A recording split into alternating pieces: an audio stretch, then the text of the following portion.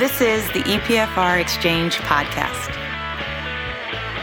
All opinions expressed by Cam, Todd, and our podcast guests are solely of their own opinion and do not reflect the opinion of EPFR or Informa, its parent company. This podcast is for informational purposes only and should not be relied upon for investment decisions.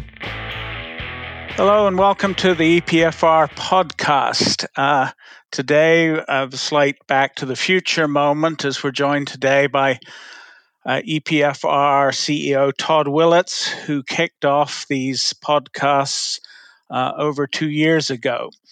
And back to the future is a good way to start today's podcast because we're going to talk a bit about the future of EPFR, which recently, as some of you may have read, passed from the ownership of Informa to private equity firm Montagu. So without further ado, I'll turn it over to Todd to sort of explain some of the bare bones of what this will mean for EPFR going forward. Hey, Cam, thanks for having me. Great to be back on the podcast.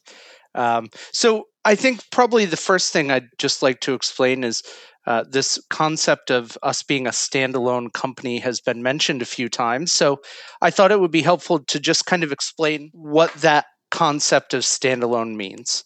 So in essence, we're going to have full control over the direction of the business, from the product roadmap all the way to the company culture.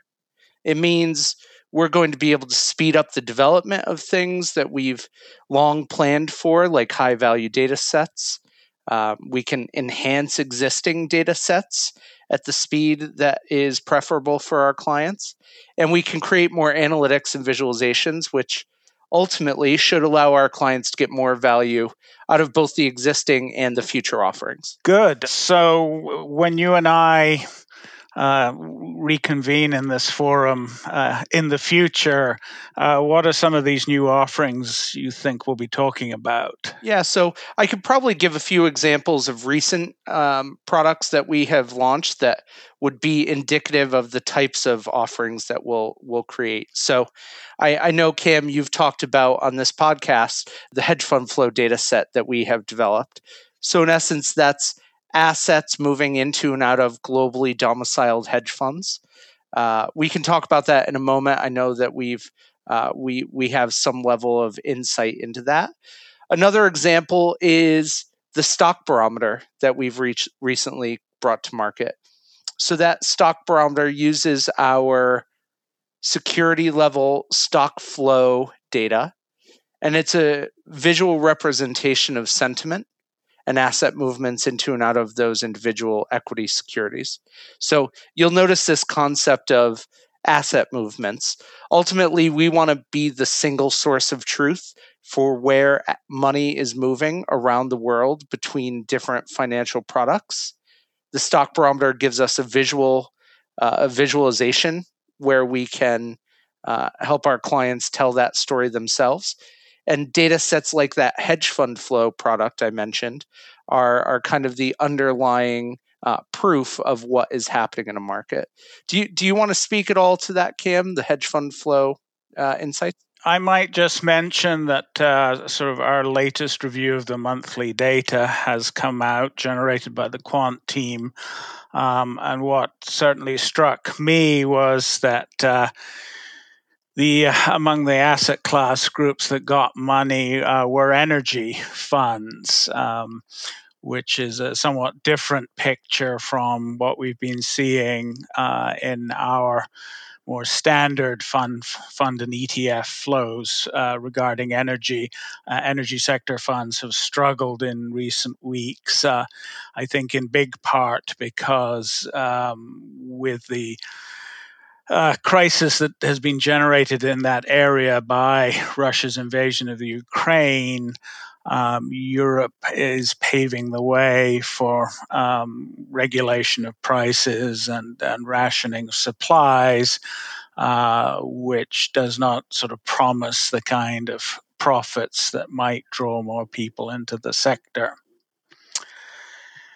From hedge funds to perhaps the opposite asset class, Part of the EPFR offering is the coverage of the money market fund industry done by iMoneyNet, which is now a part of EPFR. And we will be having our first public event as a standalone company this week in New York when we gather with the core iMoneyNet people to discuss what is generally regarded as one of the more stable and prudent corners of the portfolio capital universe. Yeah, MMX returning money market exchange. Very excited for that. It's really a chance for us to show a lot of the thought leadership that you and the iMoneyNet team have built up over the past couple years, and bring together different industry participants who really have a strong voice in the market. And it's all backed by that data that we provide around money funds and the impact of rising rates. As we see more and more of our clients get more assets in, and obviously see rising interest rates, there's definitely a lot of interest in this part of the industry. So very excited to have everyone back in New York, on right by Hudson Yards at Canoe Studios to have a pretty lively conversation around money funds. Well, it's going to be a particularly interesting point in time to discuss them because for that industry, things have gotten very interesting in the Chinese sense of the word. They are sitting on top of still a greatly enhanced asset base thanks to the flight towards them that we charted in the immediate aftermath of the COVID pandemic shock in early 2020. At the same time, their ability to manage profitably that additional assets has been complicated by the pressure from the previous rounds of reforms and another round of reforms that the SEC has been advocating for, which has really sort of pushed most managers to take the most conservative options. So they are a huge asset base, but the average weighted maturity of the assets they hold to meet that has shrunk.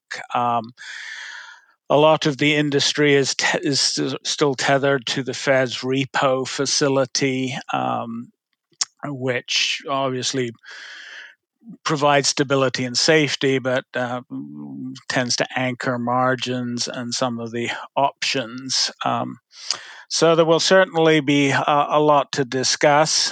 The industry feels, I don't think I'm misquoting them here, that there are bigger issues in the short-term funding market that regulators, rather than addressing, have chosen to simply heap a few more rules and regulations on them. On the China topic, I know a number of our clients are looking to open those China-focused money market funds. So obviously, to your point, it's a large untapped part of the market that I think everyone wants exposure to. Yeah, at least one of our clients is in partnership with a Chinese firm to develop more money market products. For for several years, that particular story in China was dominated by the giant fund managed by Ant Financial. That is no longer dominating the market, somewhat a victim of China's regulatory crackdown on many of its cutting edge tech and financial firms. But still an evolving market, and then still China's official policy that they want to open it up in a measured way to foreign expertise.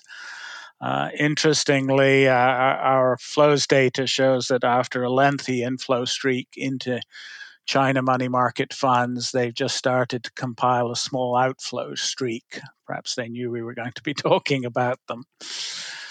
anyhow, we will have quite a bit, I think, to discuss stemming from that conference on the next podcast. Absolutely. What are you keeping an eye out for in the coming weeks, Cam? Well, obviously, there's a lot going on in the general market, and that's to some degree reflected in our flows and allocations data. Europe remains perhaps the focal point of the many stresses and strains that are afflicting the global economy right now. It seems to all roads seem to lead there.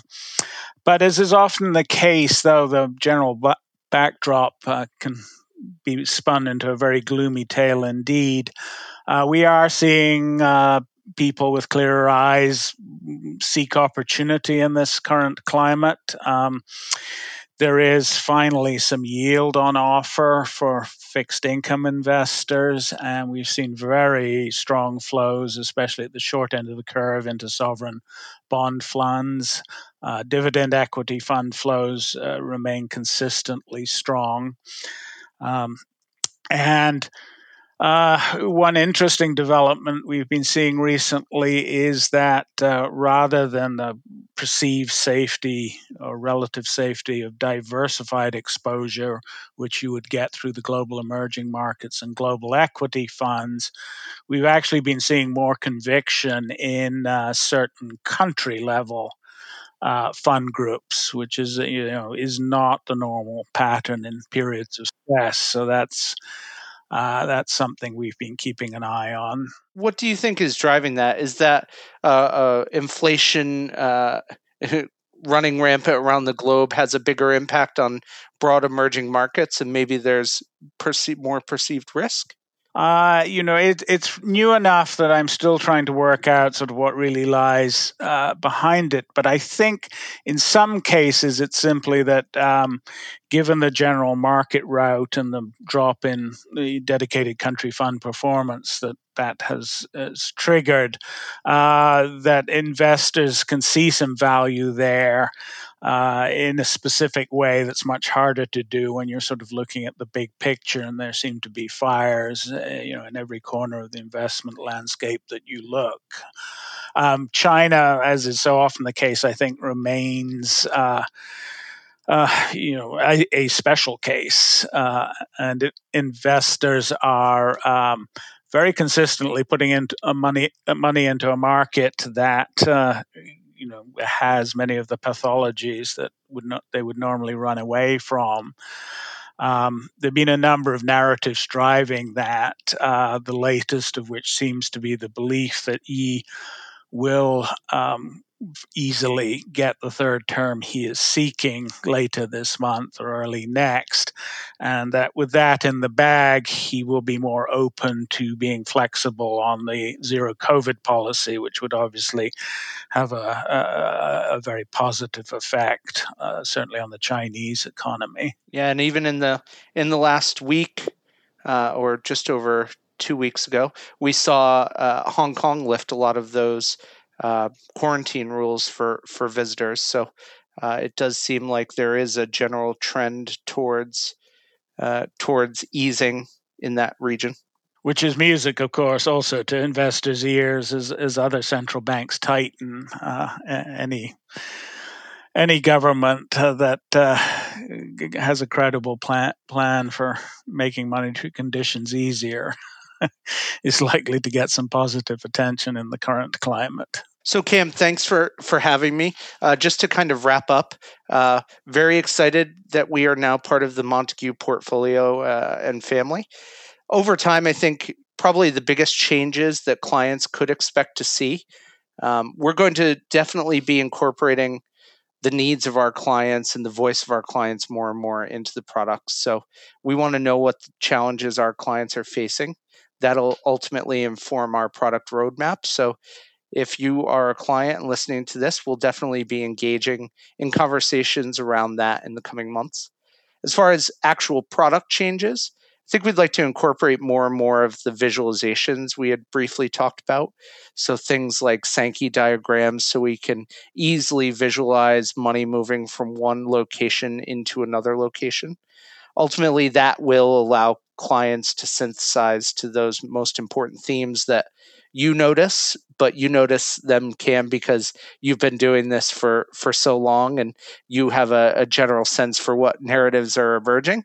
A lot of our clients need a little bit of assistance to understand those themes or trends with minimal processing on their end. So hopefully we can speed that along.